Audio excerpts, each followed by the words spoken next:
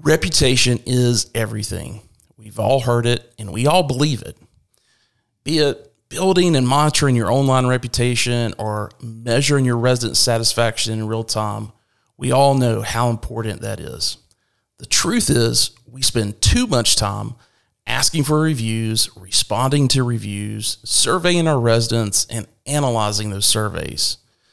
This is all important, but there needs to be an easier way to manage it all.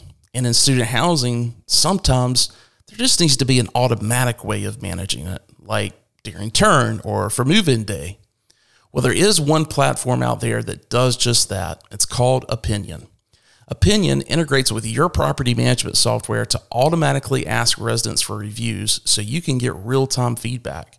It also works to generate more positive online reviews and ratings completely in the background without you ever having to push out an email or a text message. You can build surveys that are automatically sent out based on certain events within a tenant's lease cycle or an ad hoc community-wide survey.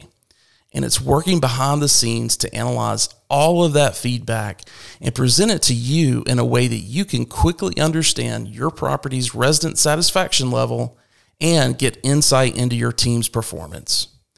Listen, there are a lot of platforms and applications that can help you monitor and respond to your online reputation. Some will even help you generate more reviews, but Opinion allows you to do it hands-free and brings you the feedback you need in order to take meaningful action. So let Opinion do the heavy lifting and give your team more time to focus on your tenants. For more information, click on the link in the show notes or go to Opinion, which is spelled with 3 I's, opinion.com/SHI. Again, that's opinion.com/SHI. Go there today and get a special promotion for our audience members.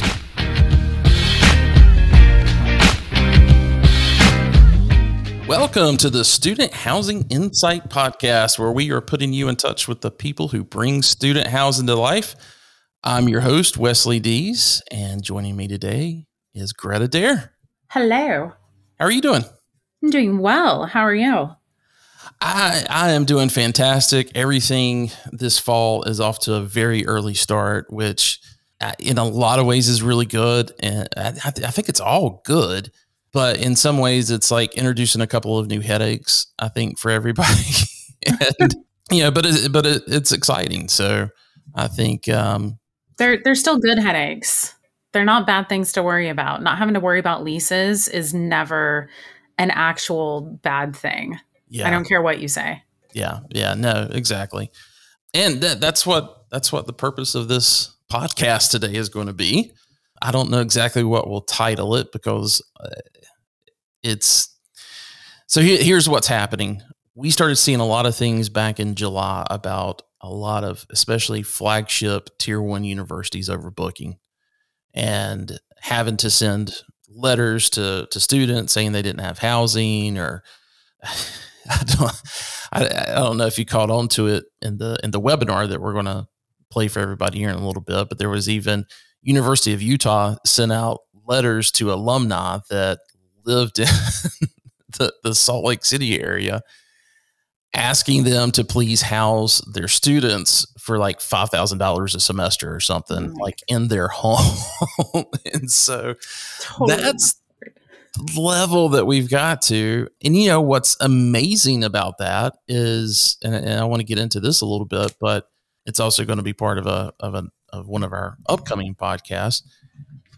That's all happening when the country is reporting, as far as higher ed is concerned, over an 8% decrease since fall of 2020. And it's even more if you go back to fall of 2019, obviously. And, so when you think about that, an 8% loss in higher ed, you think, well, geez, we ought to be really struggling. And don't get me wrong, there are some universities that and housing managers out there that are struggling, but it's not happening at the tier 1. It's not happening at these flagship universities. And, I think they kind of saw this coming, and it's, the community colleges and the tier 3 schools and the tier 2 schools, are the ones that have really taken it on the chin, and they're the ones seeing the most loss. So if you're a housing manager in one of those universities and you're dealing with that, my condolences. I understand. I'm actually right there with you from a consulting standpoint, because I've got a client that is kind of experiencing that, and it's, you just have to kind of basically grind it out.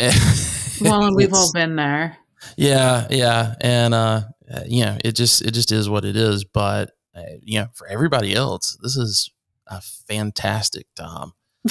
Like how you follow it up, you're like, but for everyone else, it totally doesn't suck as bad for you. So be happy. Be happy for the rest. Be happy for everyone else.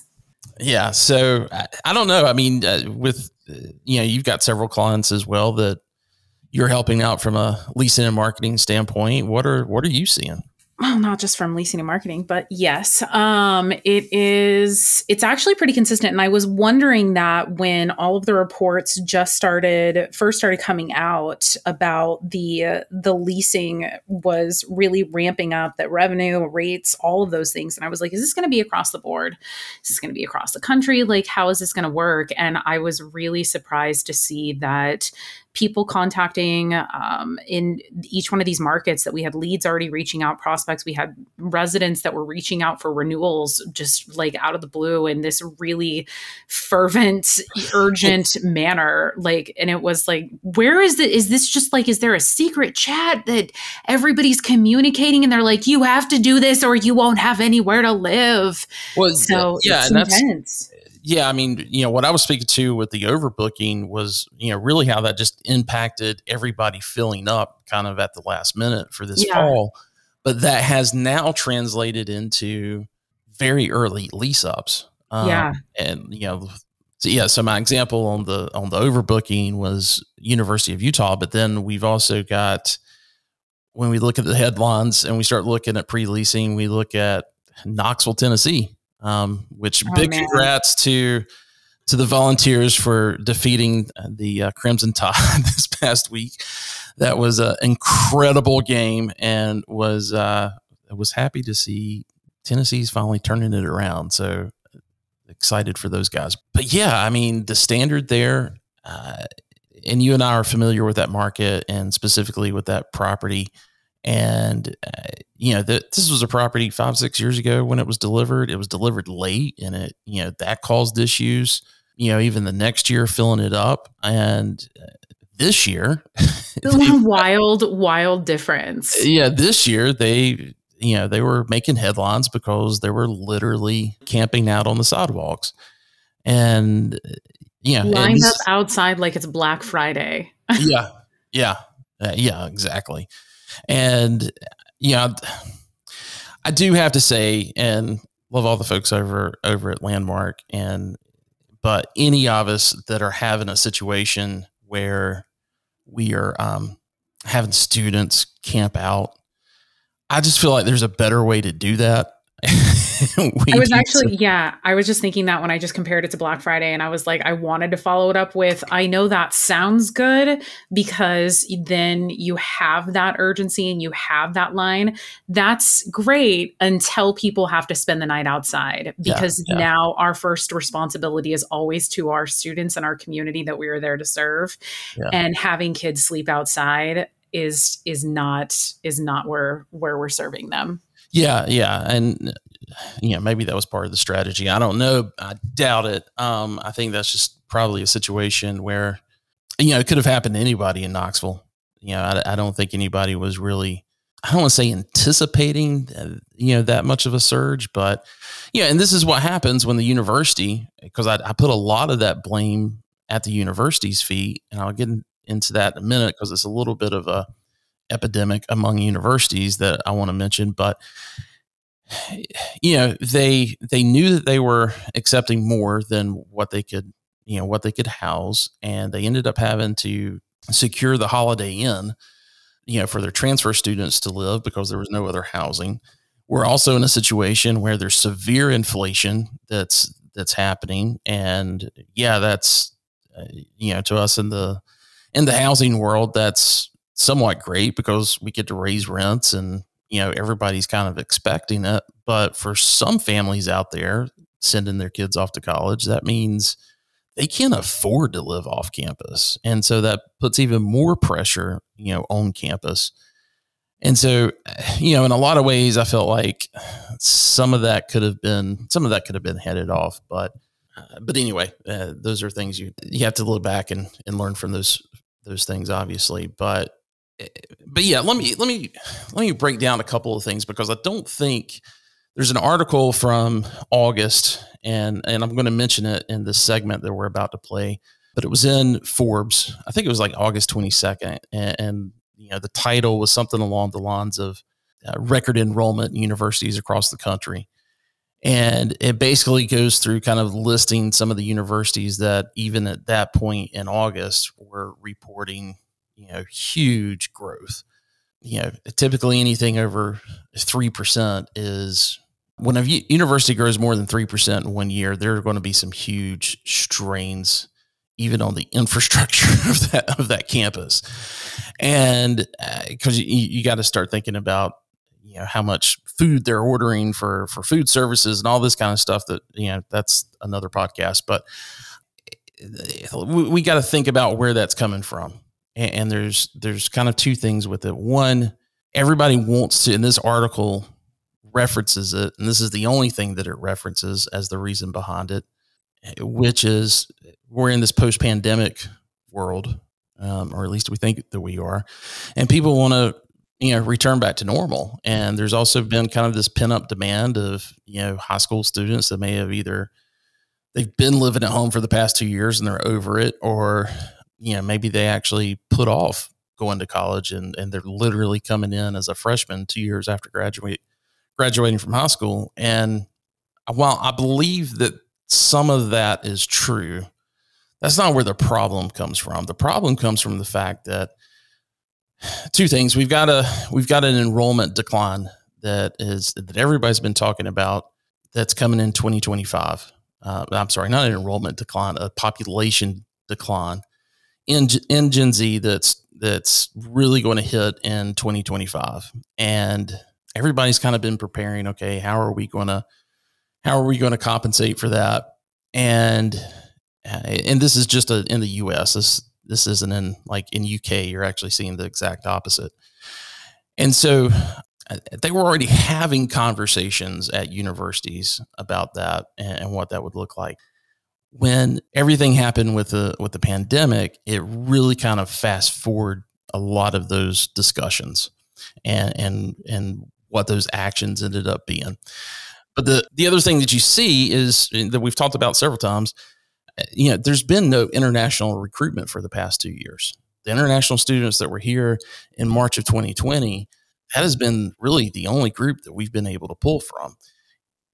International students that have come here, since March of 2020, it's not because they met a recruiter from a U.S. university. It's because, they had family that had already gone through that experience, or close friend that had already gone through that experience. And, everything just kind of worked out from a travel standpoint that they were able to make it into this country. So those numbers have been greatly reduced.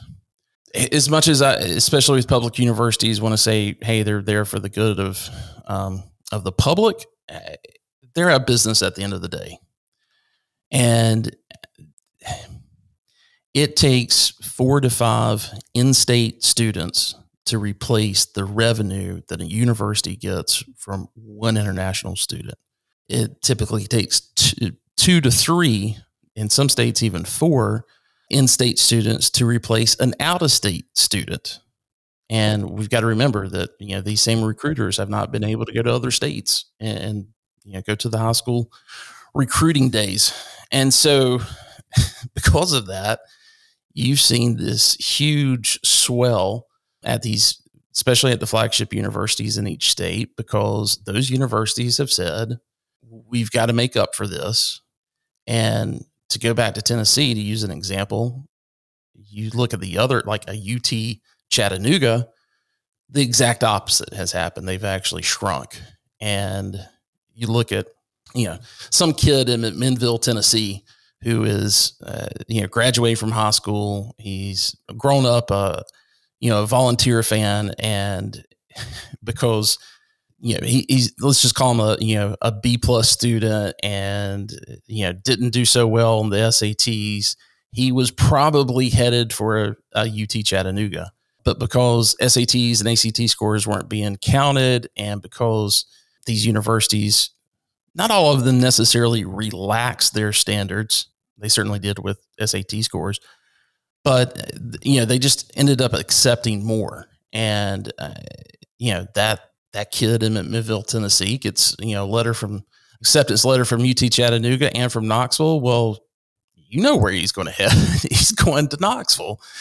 And so that's what's played into this. And like I said, I've got another podcast coming up in another week or so, where I'm actually talking with a university administrator about that. And I'm very thankful for him coming on, because there's not, most of the university administrators I've talked to, they've all confirmed it, but they don't want to get on the podcast and talk about it. But this particular one is brave enough to do it. So be looking for that. Hopefully everybody can kind of put those, have been able to put those puzzle pieces together. But, that begs the question of, okay, how long is this going to last?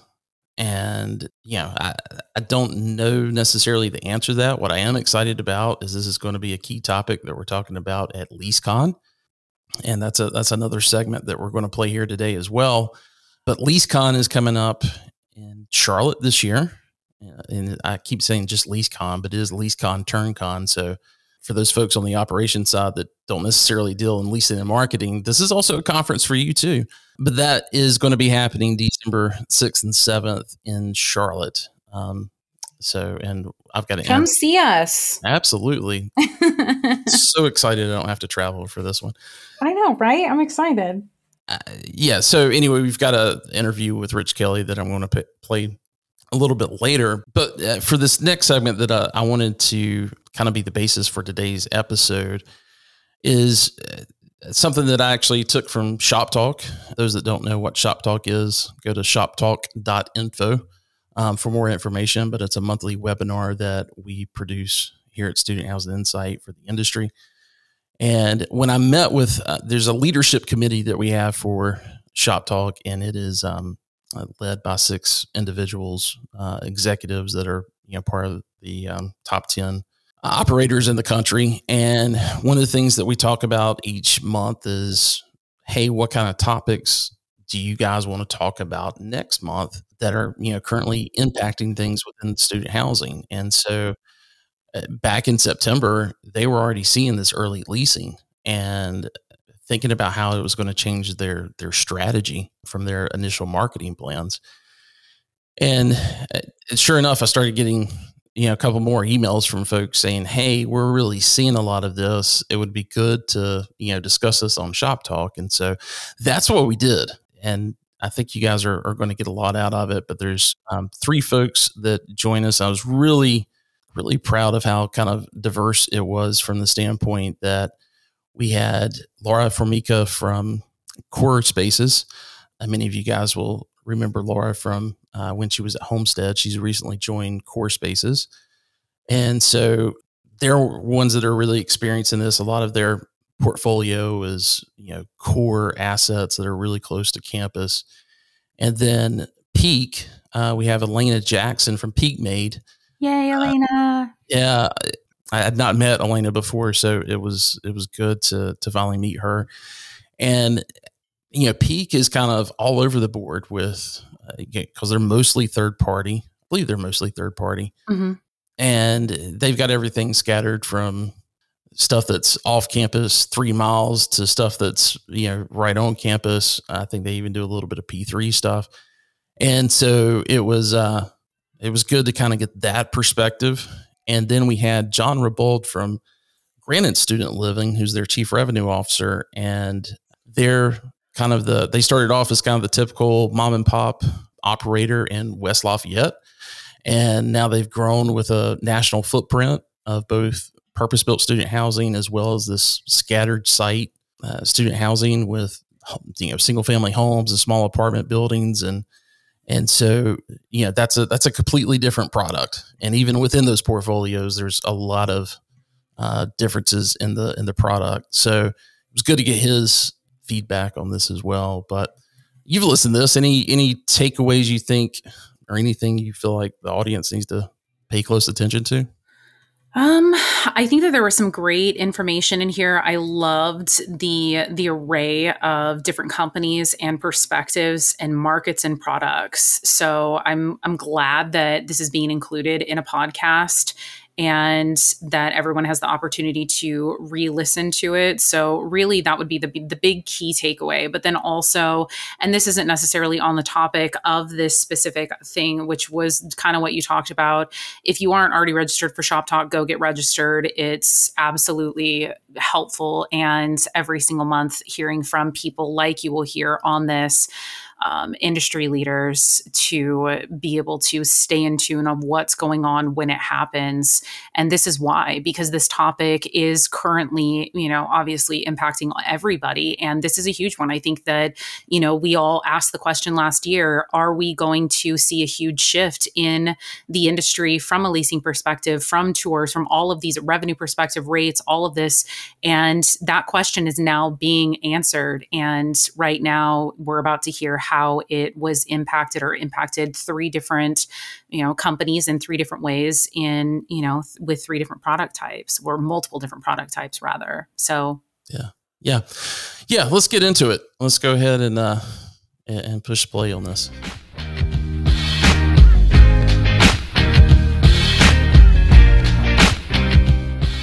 John, while we're waiting here for Laura and Elena to join, how are things going? Doing well. Thanks for having me on. I appreciate it. Well, I'm excited to bring you on because you're with Granite Student Living. You're their chief revenue officer, and Granite is such a unique company. You guys are over 10,000 beds. You're a top 10 operator, but you're doing that with, scattered sites. You're doing that with central leasing offices, and you've got PBSH communities out there. So this whole thing about leasing and how quickly things are happening this year, I'm looking forward to talking to you a little bit more about it. Elena and Laura, welcome. Hello. Well, hey, let's go ahead before I get started with it. I want to go ahead and have you guys introduce yourselves and a little bit about your company. I'd also like to find out a little bit about, or have you share a little bit about what's happened so far this year, year over year, same store, what you guys are seeing from a pre-leasing standpoint. Awesome. Well, thank you for having us, Wes. I'll jump in. My name is Laura Formica. I am the Senior Managing Director of Operations at Core Spaces, and I oversee the student housing and build-to-rent portfolios for the property management division.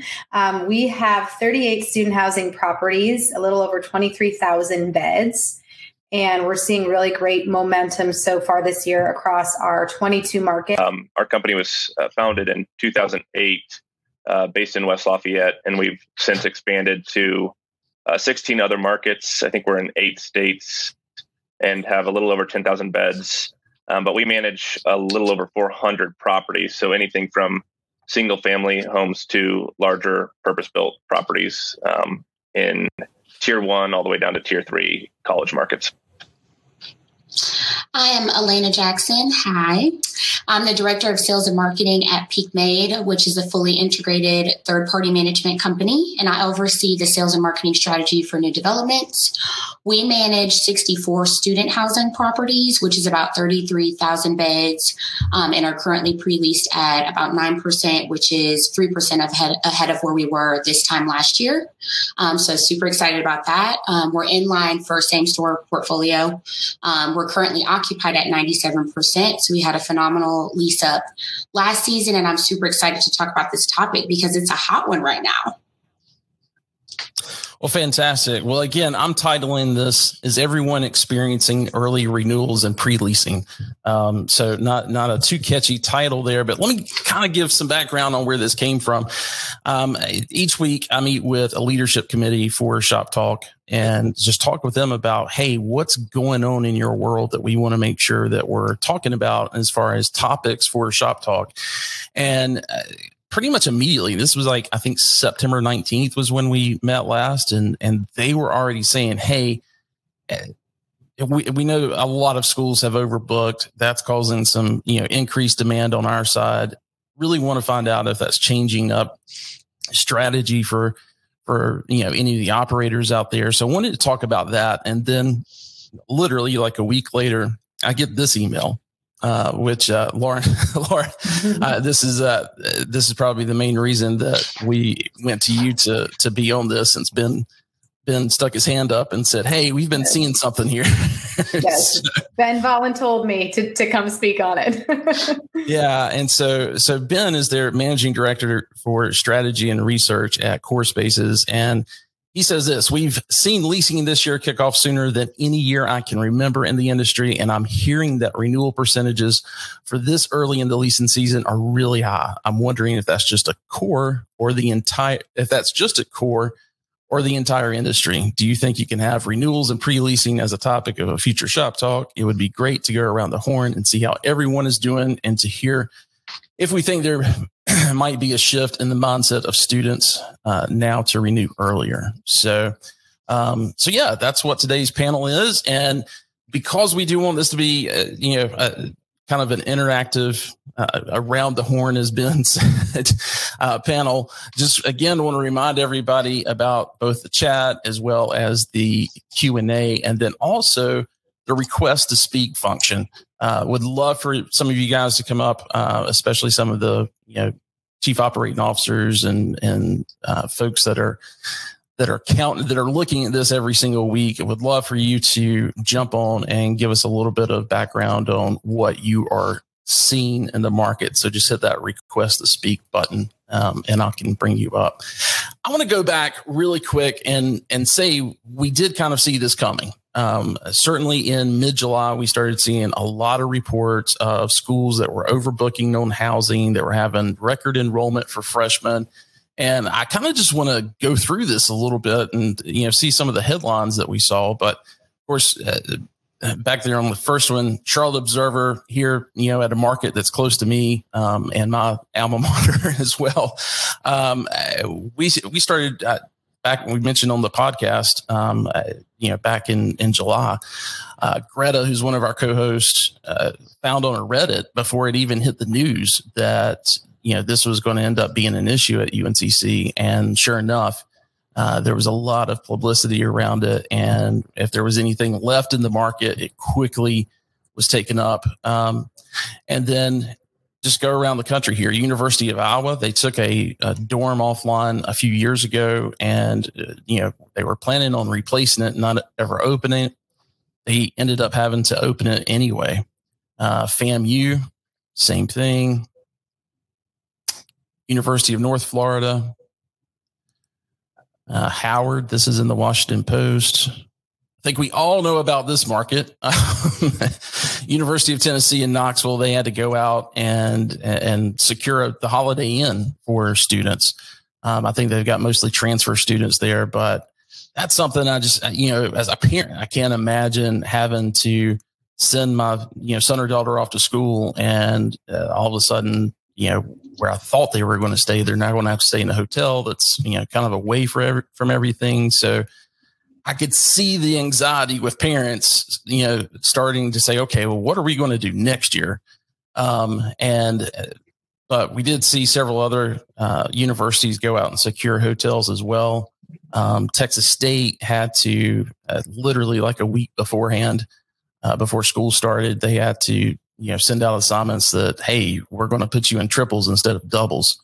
And then CCU, or Coastal Carolina University, same thing. They had to do a master lease with the Pier, and then they also secured a hotel as well. The person that's actually on here, I'm going to be interviewing in in a podcast, Steve Harrison. He's their director of auxiliary services, I believe, which housing falls under that. And we're going to be talking on a podcast that should come out in another week or so, just about what caused this for universities. So make sure you tune in for that.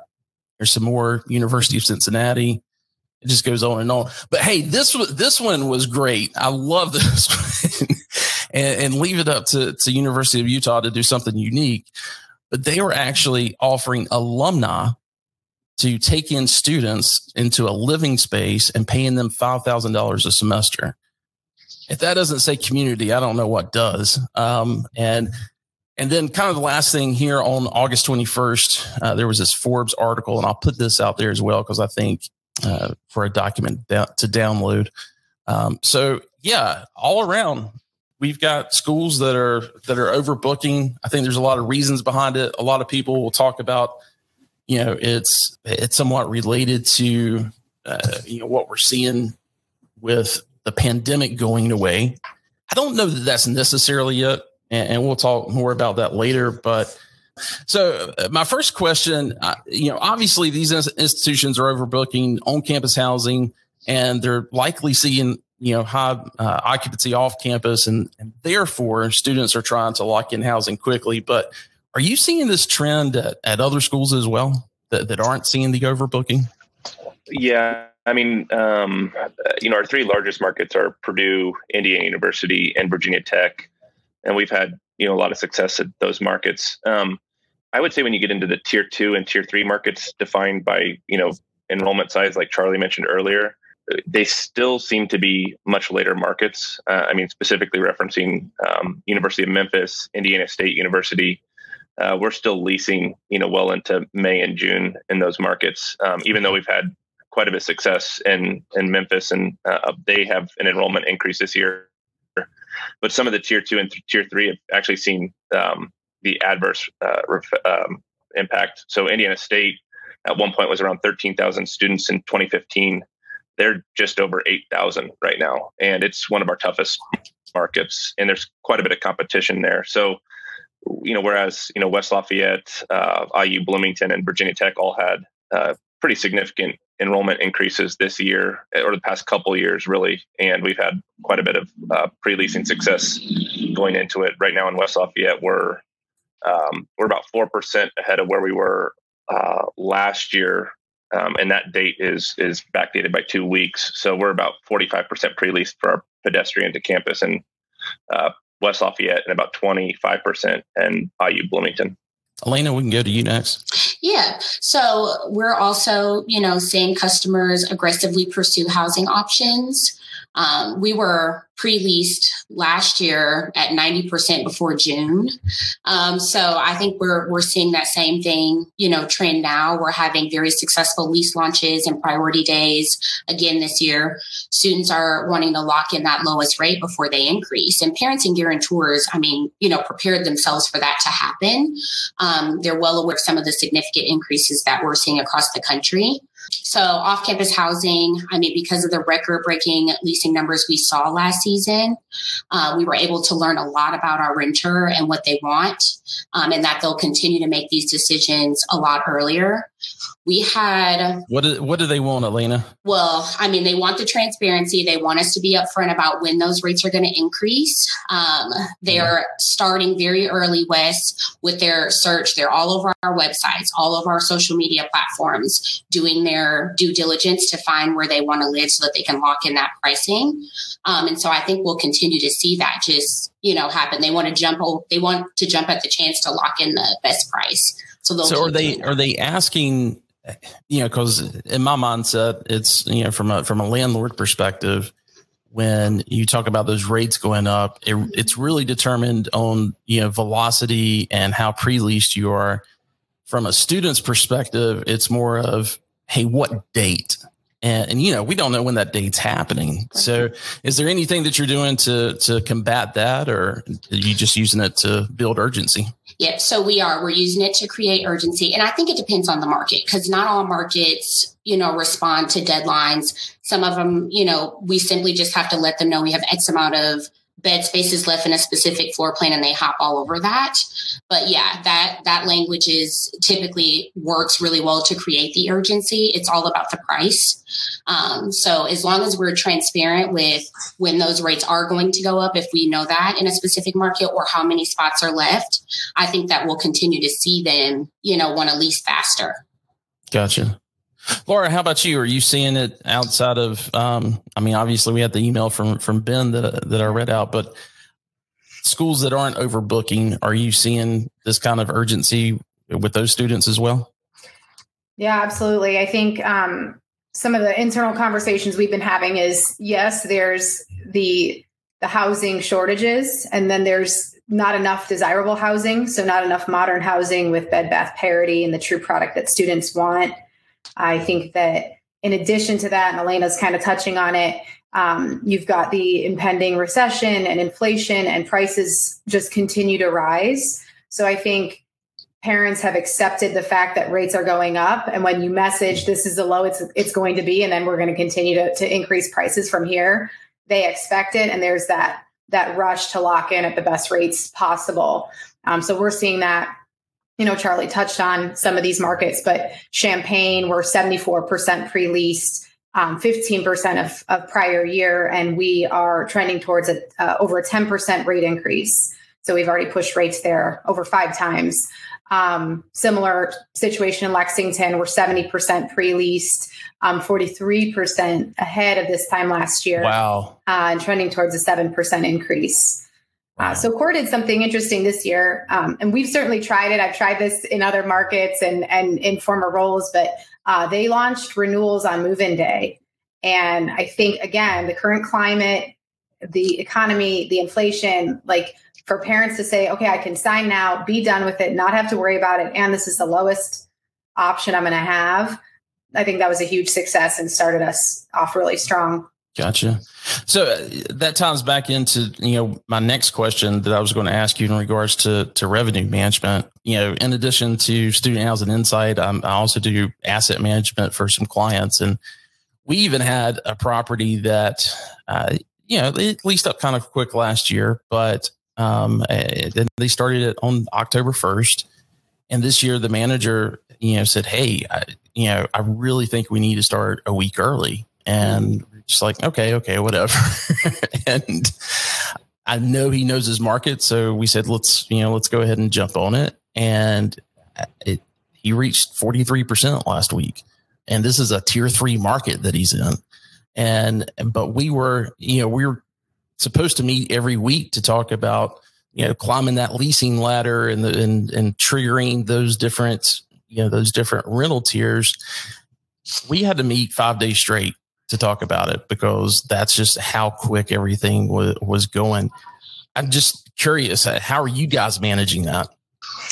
Yeah, so I'll start with this one. So we actually recently, I joined the company about 6 weeks ago, and we recently went through a little bit of a restructure in terms of roles and responsibilities, and we created a whole new division focused solely on revenue optimization and leasing. So we have a managing director of revenue optimization, and her sole priority is looking at our rates and our tiers on a weekly basis and how are we optimizing our pricing strategy and where do we need to pivot. I think to Ashley's question in the panel, in the chat, as to the panel's thoughts on using spots versus deadlines. Right now, we're doing a combination of both, but I think it's really important right now to be flexible. Don't over communicate in terms of quantities and deadlines and lock yourself into something when you have this opportunity to pivot and get a little more aggressive. So our revenue optimization team is analyzing this, looking at strategy, sending out weekly updates on where we need to push. And I think that's going to be a game changer, and something that's really important is to leave that flexibility and ability to pivot and continue to push. Elena or John? I'll go. So our teams are constantly watching their markets and how they're doing, how net effective rate is changing. And we're partnering with our clients to push past those tiers wherever we can. Our portfolio, like I said, we've seen some significant increases across the board. And so I think it's encouraging to the teams to see that, because, we're all about getting to the coin. So yes, when we have the opportunity to push, we will. But our teams monitor that every single week. Gotcha. John. Yeah, we meet weekly by market with the leasing team and the leadership team to determine, where are we at in comparison to recent history, which we try to document thoroughly. And conversely, if we get to a point where a certain property is trailing where it's historically been, obviously you have the opposite effect of needing to potentially lower rates, but we're not experiencing that right now. Everything's in question about, do we continue to raise? And obviously it's floor plan specific. Right now we're seeing a lot of our 3s and 4s fly off the shelf, and 1s typically go a little later for us, unless they're just in a great location. But I kind of like the idea of, securing spots versus deadlines, which is, we've seen a decent amount of success with that as well. But most of our stuff is just data driven based on current market conditions and historical leasing progress. Yeah, a couple of things from the audience that have put in some questions, and also released a poll called "Have you started pre-leasing for fall 23 yet?" And so far, 18% have just said their renewal campaign. 18% said not yet, and 63% have said full steam ahead. So that gives you some indication. But also, the thing going back to the spots. Ashley Dukes, I believe is the last name. She asked, what are the panel's thoughts on using spots versus deadlines in marketing? So, John, you answered that question. Elena and Laura, what's your opinion on that? Yeah, so we've done both. I think the primary strategy, to John's point, is really focused on tiers and quantities, but it's always helpful to have a deadline to push the message out to students and tie it to an event and really drive some momentum that way, because sometimes quantities, it means nothing to them. They need to know, like, end of the month, you've got till the end of the month, or you've got till the 15th or whatever. So we definitely are using a combination of both. Same. So totally agree with Laura. I think it depends on the market, depends on the property. And we do the same. Some of our properties, we use that deadline to create the urgency, but sometimes it doesn't work. And it's just much more beneficial to be able to say X amount of spots in the 4x2 or the 4x4 or whatever before, the rate will go up or we no longer have them. So it just depends on the market. Gotcha. Well, John, I want to go back to that specific question that I kind of led with as we were, opening up this panel. And before I ask that, just want to, put out there to everybody, if you've got questions, please put them in the Q&A. And also, if you want to come onto the virtual stage and ask our panel something or share with the audience how your property or how your company is doing with the leasing season this year, please do that. But John, like you said, you've got a mixed, portfolio where, we talk about going and buying, a new property somewhere. You guys, today you're in Blacksburg, I know, and you guys went into Blacksburg last year and actually bought a property management company. And so you're dealing in these different markets, both with scattered site, where it could be single family home, to small apartment buildings, to you guys also manage the annex portfolio, which is a lot of tier 3, but they're purpose-built student housing, typically 200 to 400 beds max. I'm just interested in finding out are you seeing anything between the different product types this year versus last year that's different? Yeah, we're trending a little bit ahead, not significantly on some of the purpose-built properties in our large markets that's pedestrian to campus. Our largest property in West Lafayette is about 50% pre-leased, about 5 to 10% ahead of where it was last year. I would say we are seeing pretty considerable pace with anything above a 2-bed pedestrian to campus in our top tier markets. 1 beds or non-pedestrian seems to be leasing kind of on pace where it was last year, maybe a little bit ahead. And rental rate increases, probably about 7% plus. The tier 2, tier 3 markets, I mean, we just have really always, at least the ones we're in, have struggled to get much momentum at the same timing that we're seeing in places like a Purdue, IU, or Virginia Tech. Maybe it's because in some of these markets like Indiana State, there's more supply than there is demand, which is not the case in a lot of our other markets.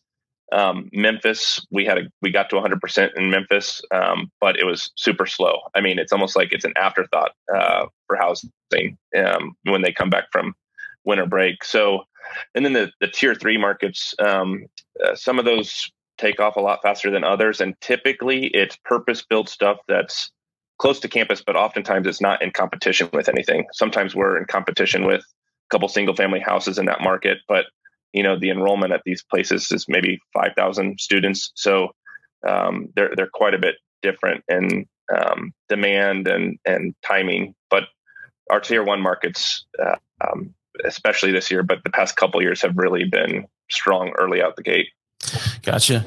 Well, guys, again, I want to open it up for any questions. I haven't seen anything come through the Q&A or anybody raise your hand, but if you've got questions or want to comment, would love to hear what you've got to say. But another question that I had for the panel is, have you set any kind of, I guess, predetermined deadline as to that may have been different, maybe not necessarily in July, but maybe, going back to June and thinking, and Laura, I know this is a little bit different for you because you were on vacation all summer. Yep. But, when you're thinking about, okay, in June, this is, I'm putting together my marketing plan, this is how we're going to come out of the gate. And, you want to be, X at this particular property or across the portfolio by such and such a date. Have you guys drastically changed that at all based on what you've seen in the past, 3 or 4 weeks? Yeah. So I think across the board, because our sites are, having larger lead targets and lease targets, renewal targets earlier, we're doing that as a portfolio. So all of those benchmarks, obviously, we'll see velocity a lot faster in because of our success that we had this last year and what we're seeing now. We've been able to adjust not only that target-wise, but also our strategy. So our renewal strategy and our new leasing strategy in some of the early markets, we've been able to just kind of launch and deploy some of those tactics earlier to try to get some of that. A really good example is that we have an early renewal incentive program. It's called the Insider Club. In our properties, some of our properties were able to launch that, at least 30 days prior to when they did last year, this time, to drive that renewal, kick. So, I think we'll continue to see that. But most importantly, people they're lined up, they're ready, they want to secure their same spot, all of that. So it's working that we started earlier. So that's what I'm really excited about. Gotcha. Well, we do have a guest that just joined us, Adam Byerly with The Price Company. How are you doing, Adam? I'm great. How are you? Doing fantastic. So yeah, I don't know if you've got a question or if you just want to. No, I figured I'd just get on and share some of our sort of story to reinforce a little bit about what Laura and John and Elena have said. We're seeing similar things, but I think what's really cool about our stuff is that, we're about 20% or so pre-leased, which is about 5% or so ahead of where we were at this time last year. I've been telling all of my folks when it comes to rate increases that this year, 10 is the new 5, right? So if you were going to get 5 last year, this year you're expected to get 10. And so that's the type of rent increases that we're seeing in some of these major primary markets. And, our average is probably going to be somewhere around 6.5, but we have some older garden style stuff versus some new high rise, pedestrian right across the street from campus. But what's really interesting is that I don't think I have any properties at 20% pre-leased. I either have them at 0, but they haven't even started, or I have them at 65, 75, 85% pre-leased already. So some of these properties we've had to shut off online leasing for like an hour or two until we can really get things and figure out where we are on a day. You talk about daily tiers. We were doing hourly tiers for a couple properties. So that's sort of the theme of this year's leasing so far. Gotcha. Well, really quick, I've got a question here from Nick Kaminsky.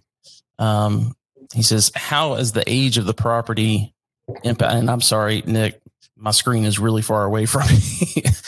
But I believe you're asking how's the age of the property impacting leasing this year?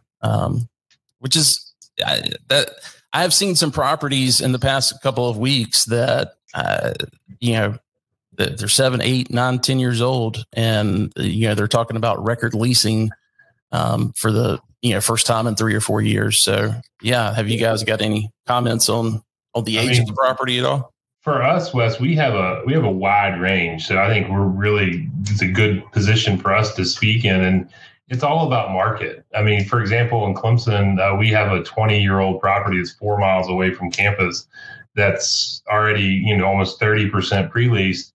And that deal has never been that far ahead. So there's nothing special about it either.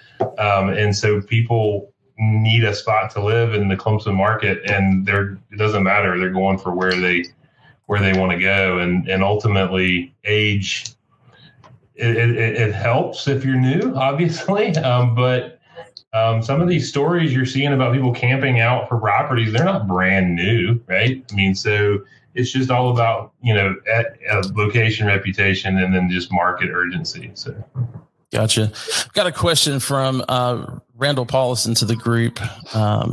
Has anyone else seen Greek life bounce back? I'm assuming he just means the fraternities and sororities, or maybe you're talking about the housing specifically, Randy. But he said we are noticing larger recruiting classes bouncing back from COVID. Is that helping at all with driving any of the traffic? Anybody notice anything? I don't know that I've noticed it necessarily increasing traffic as much as, we do get benefited when a fraternity gets kicked off campus, which, is unfortunate when that happens, but it does seem to create a funnel. And once they're in, if they like where they're living, they're more likely to recruit their friends. But the IU Bloomington market has a large Greek community, and I think there is record enrollments in some of those houses that they can't house everybody that's in the fraternity or sorority. So I think we do benefit from that, but I'm not sure what the number is. Yeah, I would agree with John, and I think maybe even more impactful to occupancy and just post-COVID rebounding is the return of international students. I was in Seattle this weekend, where we have a high international population, and we were doing a move in there. And I don't have exact data to this, although I'm curious where we are versus where we were in 2020 and 2021. It feels like, that population has returned, which I think is going to help tremendously. So I know we're at the top of the hour here. I've got one more question from Teresa Zapatas at RPM. She mentions currently an article that's out there, I think from Madison, Wisconsin, about just students becoming vocal about the frustration of rents increasing so much. What kind of feedback are you guys getting when it comes to rates and affordability? Well, one thing we did early on, and I thought that this was really smart, was send out a letter basically educating the residents about increases to come and kind of the state of rental rates across the country. So we preempted that. I think you're going to have that across the board. I think, to Ashley's other point here in the chat, I think you're going to get pushback when you're an older property with maybe some deferred maintenance or no big capital strategy to kind of justify it. But I think for us, it was being proactive and communicating and educating residents. So we haven't seen that per se, but we're still early. Yeah. Elena? Same. So we I haven't really seen any, it hasn't been crazy pushback, but like we talked about earlier in the conversation, I think parents and guarantors were expecting this because of inflation, because of what's happening everywhere. And so I don't think people have been pushing back much for us. They just, like I said, as long as we're being transparent about when those increases are going to happen as best we can, typically, I don't think we've gotten many complaints. Gotcha. Mm-hmm. Well, guys, I appreciate it so much. I know we could talk about this for probably another hour, and we're getting some pretty good feedback in the chat now. But we've got to end it for the day. So, panel, I appreciate you guys coming on. Adam, thanks for coming in as well. A couple of just closing announcements for you guys. One, make sure that you are sharing Shop Talk with your colleagues and ask them to register. Want to make sure that everybody knows what we're doing. And, this is a time for the industry to kind of come together each month and talk about what's happening. So if you've got colleagues that don't know about Shop Talk, make sure that you share that with them. The next Shop Talk is going to be Thursday, November 10th. It is going to move to Thursday for November because November 8th is Election Day. And I know many of the companies are now giving employees off for Election Day. And we wanted to obviously consider that and how that may play into someone's decision to attend or to vote. So we will be doing that on Thursday, November 10th. Again, guys, the replay on this will be up on our website.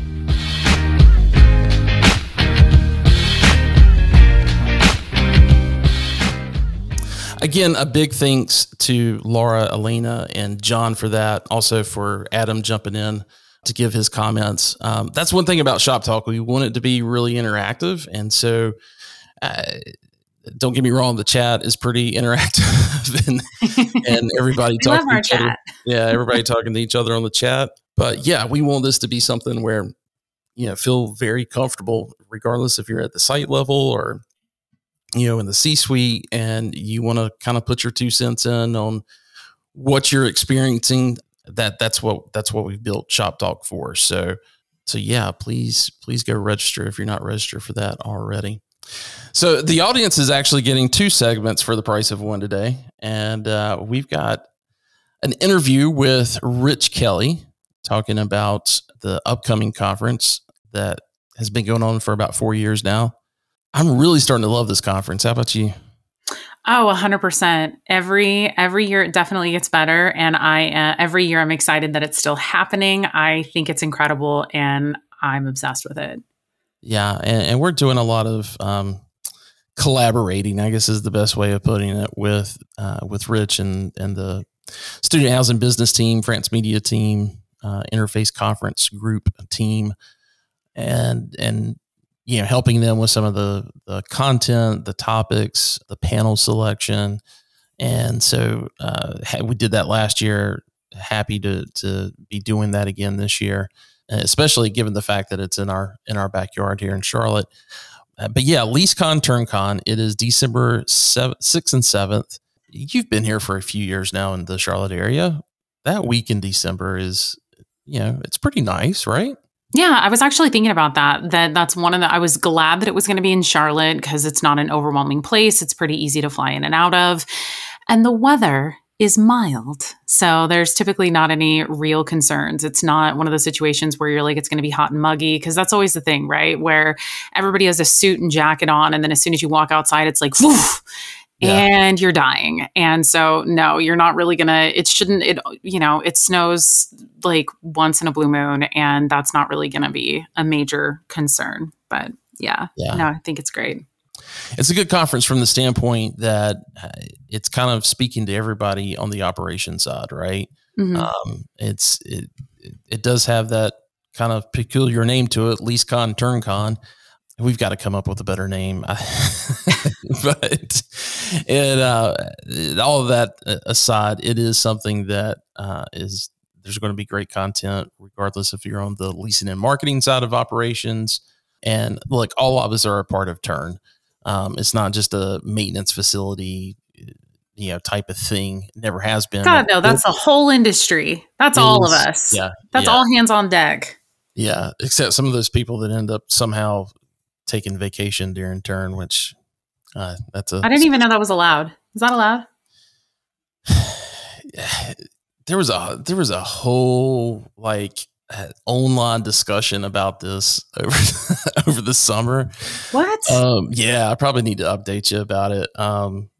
Yeah. Oh. Yeah. All I can say is if you're privileged enough to be able to take a vacation during that time, you should probably just stay off of social media about it. Don't post your vacation pictures. It's just it doesn't do a whole lot for morale. But anyway, yeah, that was a whole thing in our groups. So, but yeah, no, TurnCon, or I should say Turn, is definitely, it's always all hands on deck. It's always everybody pitching in to help out and playing some kind of role. So that's another reason we wanted to combine this conference and make sure that, because it's a perfect time to be talking about Turn. There's everything from, supply chain issues that we've been dealing with. If there's any kind of updates that any of the property management software companies are doing, or groups like Easy Turn are doing, it's a great time for them to come in and talk about it and share it with others, and also to give feedback to them of, hey, we experienced this in Turn. There needs to be a fix to it. There needs to be a solution that you can provide, be it from, furniture installs to, actually using a turn board. Right. So yeah, I'm excited about it. I am too. I think that one of the things that I was just thinking about, kind of given the, number of conferences of all different, the range of organizations and size, one of the biggest differences I think with LeaseCon, TurnCon is the level of interactivity that you get to have with people, and then also the kind of information that's covered and the timing of it. It's entirely different than any other conference. And that's going all the way back to like my leasing consultant and leasing manager days, when, it was like the local apartment association. Cause to compare it to like the Indiana Apartment Association, the big conference that they had there. And, you're still in a room of 40 or 50 people. And I still loved that conference that was put on there. I learned really great fair housing stuff. However, this is, it's real leasing and marketing information, social media information, that kind of stuff that you can use and implement as soon as you get back to your property or back to your office. And then when it, like you said, when it comes to, or all of the, you can ask real questions, you can interact with those people because it feels more intimate and interactive. And then also for the smaller ones where it's smaller groups of people of 20 or less, and it's very interactive. And being able to do that, you really walk away feeling like it was enriching, and you gained so much from it. And it's like you can always feel like it was more networking, or it was just, it's different. And so I highly recommend it. Yeah. And it's a different kind of networking. I mean, because oh yeah, the networking's still there. There's other things that there's other conferences that we talk about on the show that, we definitely prop up and love a lot, but everybody knows that you're not necessarily going there, for content, maybe new content, because there's some things that are timely that, will end up being topics on those discussions. But for the most part, they're business development type conferences, and that's the reason they attract so much. And so no one's going to put a negative spin on anything. They're there to promote their company and things that they're doing. And so even on the panels, you're not going to get anybody that's going to say, oh man, we had this horrible issue, and even if they responded great to it, and there's a great story there, it may not put that company in the best of light, and so they're just not going to talk about it. And this is a conference where we're going to talk about what the issues were, the things that are that there needs to be solutions to. And that was the exact word I had in my head. I was like, it feels more solutions focused and informational and educational, and that was something that we absolutely needed, and so it's different. Yeah, and And because of that, this is for any and everybody, from site level to C-suite. And I really encourage the folks in the C-suite. This is also a conference that you should be involved in from a standpoint of, passing some things on to the younger folks, to the folks that are just starting out their careers. Or I just think it's something that the executives in this industry really need to grasp and, see it as a way that, they can, just a way that they can impact, the future CEOs and VPs. Right. So yeah, I encourage everybody, regardless if you're at the site level, if you're, in that mid level, as a regional manager, portfolio manager, this is the conference that you want to go to. Absolutely. Yeah. So with that being said, let's get to this interview with Rich.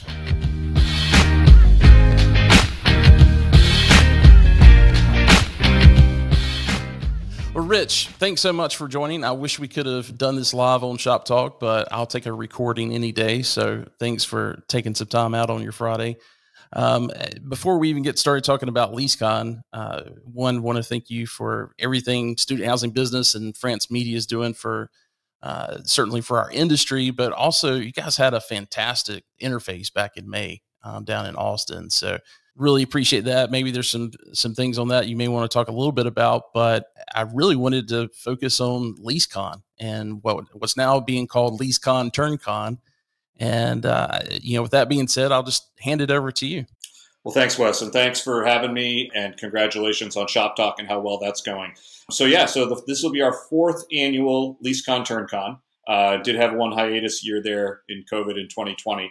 And we're bringing it to your hometown. We're coming to Charlotte this year. So we're excited to change things up from a location standpoint.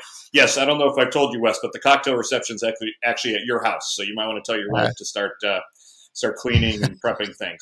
No, we're going to be downtown in Charlotte. Great hotel where we've done some things before. The space should work really well for LeaseCon. And what can you say about today's leasing environment? Things are pretty rosy, but that doesn't mean there's not a lot of interesting things to still talk about, as well as speculate about, what may come in the future. So I think, from a leasing and marketing standpoint, it's a very exciting time. I know the owners and operators in the space are fired up because leasing is going so well. So it should be a lot of good things to talk about. And then on the turn side, turn is always going to be with us. And it's just a matter of figuring out how to do it better and how to do it more effectively. And I think the industry is figuring that out. And the TurnCon part of the show will be focusing on that and just, tips for better turn prep, technology that can help you with turn, what's up on the supply chain front, are things finally getting better? What might be the case in, 5-6 months when turn actually starts coming around or you're doing ordering now. So no shortage of good stuff to talk about. Oh, fantastic. So yeah, Charlotte, it's going to be at the downtown or the Uptown Hilton. Is that correct? Yes, the Hilton, I think they call it Hilton Center City, Charlotte, or Hilton Charlotte Center City. And December 6th and 7th? Yes, so we will start with roundtables on the afternoon of the 6th, and then the cocktail reception, opening reception on the evening of the 6th, and then full day, 8 to 3 on December 7th. Well, I'm looking forward to it. As far as registration, and I know that you guys typically do some pretty fantastic group rates when it comes to this conference. Can you give us a little bit of a lowdown on that and where folks can go to register? Sure. We have our early bird registration rate available till the end of the month. I think it's open till the 27th of October. And, where people can register is just go to interfaceconferencegroup.com, click on LeaseCon TurnCon, and then just kind of follow the prompts. And there's a tab at the top of the website, the conference website, for registration, pricing, and then to register. One thing I do want to point out, Wes, because we've done this every year and we've had companies take us up on it every year, is, we really encourage owners and operators to bring your team, bring a bunch of folks from the corporate level and bring hopefully a lot of folks from the site level. And we are more than happy to incentivize that through, group registration discounts, things like that. Because I just, when you do a conference, it's really the more the merrier. It's more people that everyone's there to network with, to learn from. And this really is an event that's a learning experience. And I think, people can really kind of reward some of their team members who've been doing a great job by bringing them to an event like this and giving them exposure to a lot of great information and a lot of great networking. Well, great. Well, I'm excited about it. I've already, talked to a few of the sponsors and folks that are looking to attend, and I think it's going to be, the best one that we've had yet. And looking forward to seeing you in December. Yeah, well, we're looking forward to coming to your city. And yeah, I would just say, the leasing environment is going so well right now that I think there should be a lot of very positive discussion, as well as, obviously think about the future, because circumstances change and we have to plan and prepare for that. So the leasing and marketing game is always going on, and it evolves and takes different twists and turns. And right now we're in a great path, so we should have a lot of fun things to talk about. I'm looking forward to it. I appreciate it, Rich. Wes, thank you for the opportunity. Again, congrats with Shop Talk, and let's hope that this great run that the industry's on keeps going on. Absolutely. Talk to you soon. Thanks, Wes.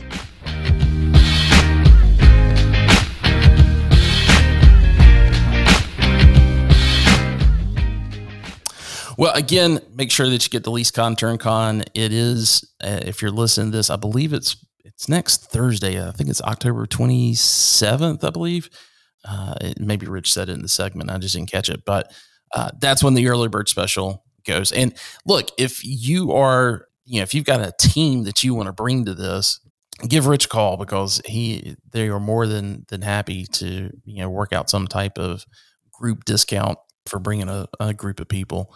And they're very generous with that. So that also being said, we have some tickets that we're going to be giving away as well. They've been gracious enough to give us some free tickets to give out to the audience. So I'm not going to announce that, but you need to be paying attention to our Instagram, and we'll make some announcements there so you can possibly pick up a free ticket. Aren't you so excited you stuck around for the outro?